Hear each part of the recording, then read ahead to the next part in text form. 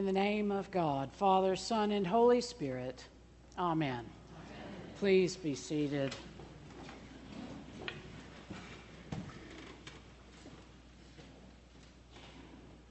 This week I chose for us to read the Hebrew reading from the Apocrypha, rather from our usual canon of the Old Testament.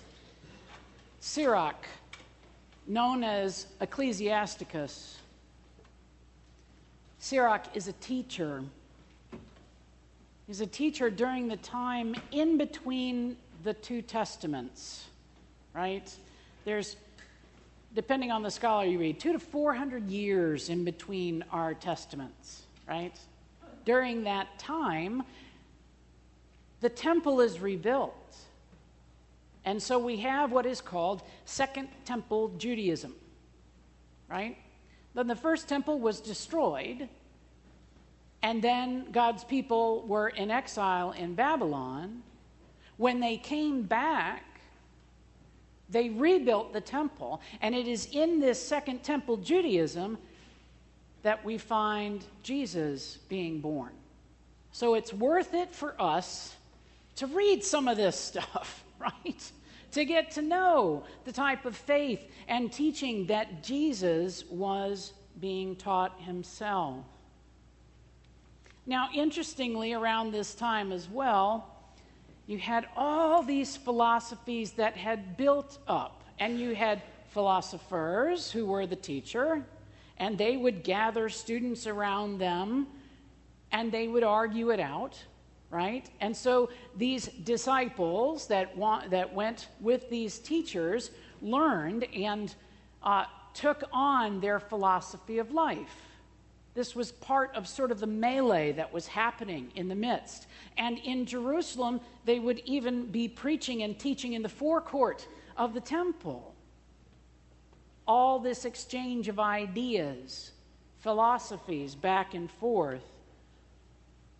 Sirach is teaching during that time, and so he gathers a condensation of Jewish teaching and wisdom and puts it in a format that would be easy to that ear, the Hellenistic ear, to hear, right? So he's not teaching something that sounds terribly foreign in the marketplace of ideas, but it is definitely Jewish teaching. I truly commend to you the book of Sirach. It's fascinating. It contains great wisdom, but it also sort of contains a flavor of what was going on in the world at that point. Our portion of Sirach today includes his teaching on giving to God and especially the spirit of our giving. Now, interestingly, and I believe this is unique in all of Scripture, he specifically admonishes his students to not offer God a bribe. Okay, that's pretty clear, right? When you say a bribe, you know what people are talking about. Nowhere else in Scripture do we have something put so plainly that, frankly, is lived out in this exact way. Would that it wasn't true, but how many of our Christian brothers and sisters are taught this method of relating to God? If I just give, especially if I give like the pastor gives, then maybe God will bless me like he does with a Mercedes-Benz or whatever it is, right? That prosperity gospel. I'm somehow bribing God to give me what I want, like God is some big vending machine in heaven. The thing, though, is the opposite of this is where the barb is. Because if we don't get what we want, if we have suffering in our life, then it's our fault. That means that we haven't given enough. We haven't given in the right way. And so what begins as this idea of how to get what you need becomes, frankly, in my mind, blasphemy that attacks the very character of God. Bribing God is an unfortunate yet accurate description of, frankly, a lot of Western Christianity. It's unfortunate. It's completely against what Jesus taught, and yet it's out there. Now, Sirach also goes on to say, do not rely on a dishonest sacrifice. Now, dishonest sacrifices, to my mind, as I'm pondering this is about the quality and character of the sacrifice, not necessarily that it's ill-gotten gains that we are given, but it's cheap. A dishonest sacrifice is one that really costs us nothing. And because it costs us nothing, it means nothing to us. And that's the thing about Christian discipleship. It's supposed to cost us something.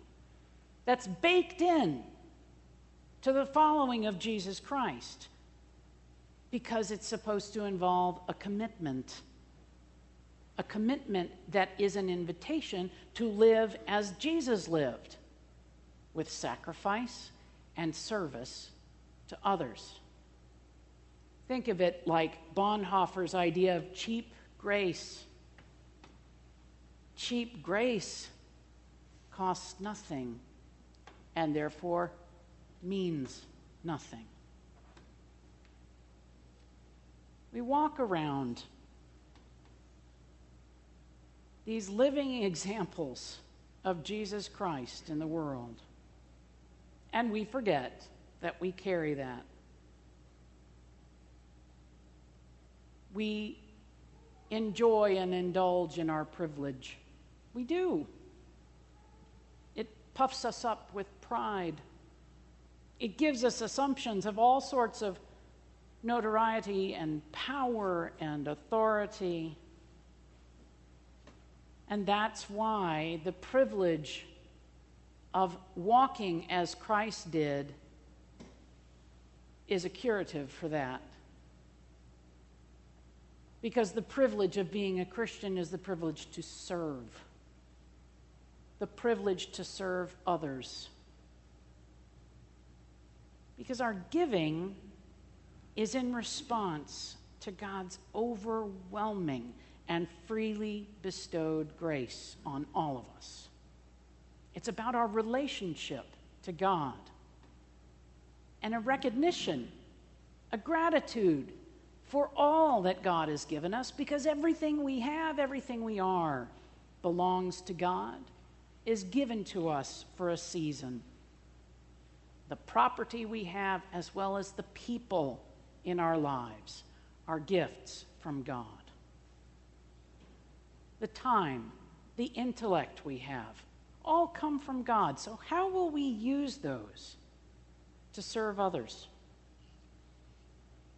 Sirach is teaching his students and us today the true meaning of those two great commandments that were the two pillars of Jesus' own teaching. They are twins, really. Love God above everything else. Love neighbor as self. You really can't do one without the other. Because if we say we love God and then we go and treat our neighbor like junk, we're liars. It's that simple. And when we treat our neighbor as we would want to be treated, God is there. It is the very evidence of any faith that we have. That's the thing, though. Attitude. Attitude is everything. Loving God with all of ourselves is about holding on to all that we have so lightly that when we can use it to bless another, we let it go. We release it, right? It's an attitude that begins with gratitude to God. Now, in our gospel teaching today, Jesus tells this familiar story of two men come to pray and give in the temple. One is very sure. He is so sure of his superior position in society, his superior piety. He sort of rattles off this list of who he's not, and then rattles off a list of all he does, as if God really needed his resume to accept his prayers and offerings, right? And instead of recognizing God's unmerited grace, right, he believes that he himself is actually the source of his superiority, and God's blessing, that's just a rubber stamp, really, on what we all know. He's the best. Instead, though, we also see the tax collector. A tax collector, remember, was a man hated in the Jewish community. Hated as a traitor, as a conspirator with the Romans. Because it was literally this man's job to stand in a booth gathering taxes from his own people.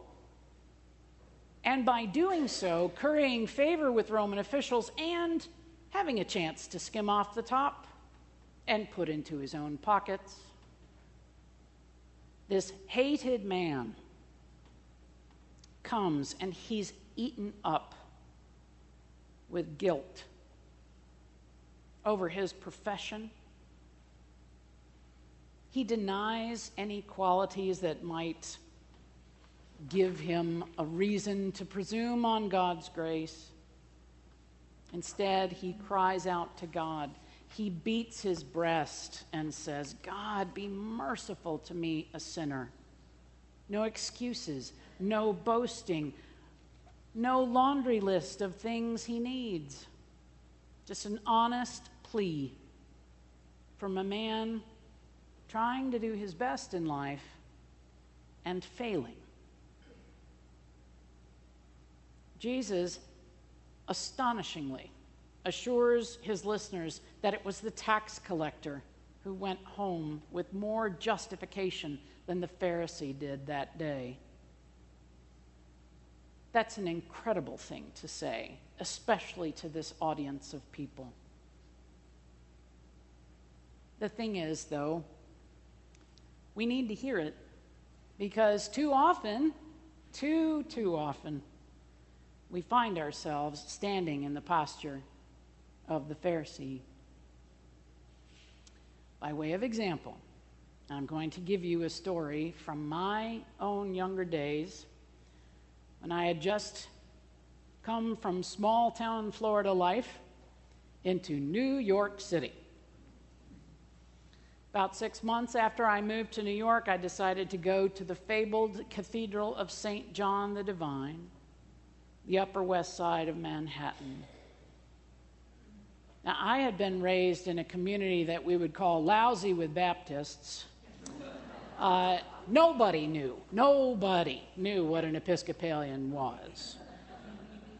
And then I got to New York, and I saw magnificent Episcopal churches on every other corner, it felt like. I was stunned by these unbelievable edifices, by the congregations gathered there. And I got puffed up with pride. This was the hick kid come to the big town, and all of a sudden she's in with the elite and the polite. And I got puffed up. And it was in that spirit of pride, unfortunately, that I approached the magnificent staircase that leads to the entrance of the cathedral. There were folks, as typically are, in public spots, sitting on the stairs, inhabiting that space. Many who were homeless, many who were out of work, but who spent a long time on those stairs. One of those men approached me as I began to ascend the stairs, saying, Watch out, ma'am, these stairs are tricky. You want me to help you up? Now, I was on my way to my cathedral, in my new city. No way did I need anybody's help. Thank you very much. Now, of course, you know the punchline to the story already. I got about halfway up, tripped, fell flat on my face. And who was there to help me up? It was a man who'd offered me help to begin with. He came to my elbow and said, matter-of-factly and quietly, "Yes, ma'am, these stairs, they sure are tricky. Let me help you up." I let him help me up. The rest of the journey up those stairs saw my prideful and lofty attitude fall. It was stripped from me because I recognized in that instant this was not my cathedral. This was his home. He lived here. He knew every nook and cranny of that place. He was offering me help because he lived his days on those stairs. He knew those stairs just as well as any of us know our own homes. When we got to the top of the stairs, I thanked him, I gave him what I could, and I entered God's house in a proper spirit that day. God certainly used this man for my own soul's correction. And I actually believe that that man was God to me that day, offering me help, showing me the way, comforting me without judging it after I'd blown it right in front of him. Attitude. Attitude is such a big part of our problem because we forget that all that we are and all that we have comes from God. And that Christ Jesus has showed us the way. We live in gratitude, in humility, in service that leads us to love God and our neighbor as we ought. Because we are the living gospels that walk out of this place and into the world. Are we going to live as Christ lived? Are we going to have that testimony as part of our life? Or are we going to stand proudly and not let anything or anyone come near us, lest they muss our privilege? The thing is, if we begin each day in gratitude, God will change our attitude. It works. But we have to take the time and we have to be present in front of God. We have to take stock of our lives. And we have to recognize that everything we do in life is a reaction to the blessed understanding of the truth of God's grace in our lives. As we say our prayers today, as we live our lives this week, let's begin in gratitude. And then allow God to lift us from there so that we might be a blessing, that we might live a life of compassion and service and sacrifice. Amen.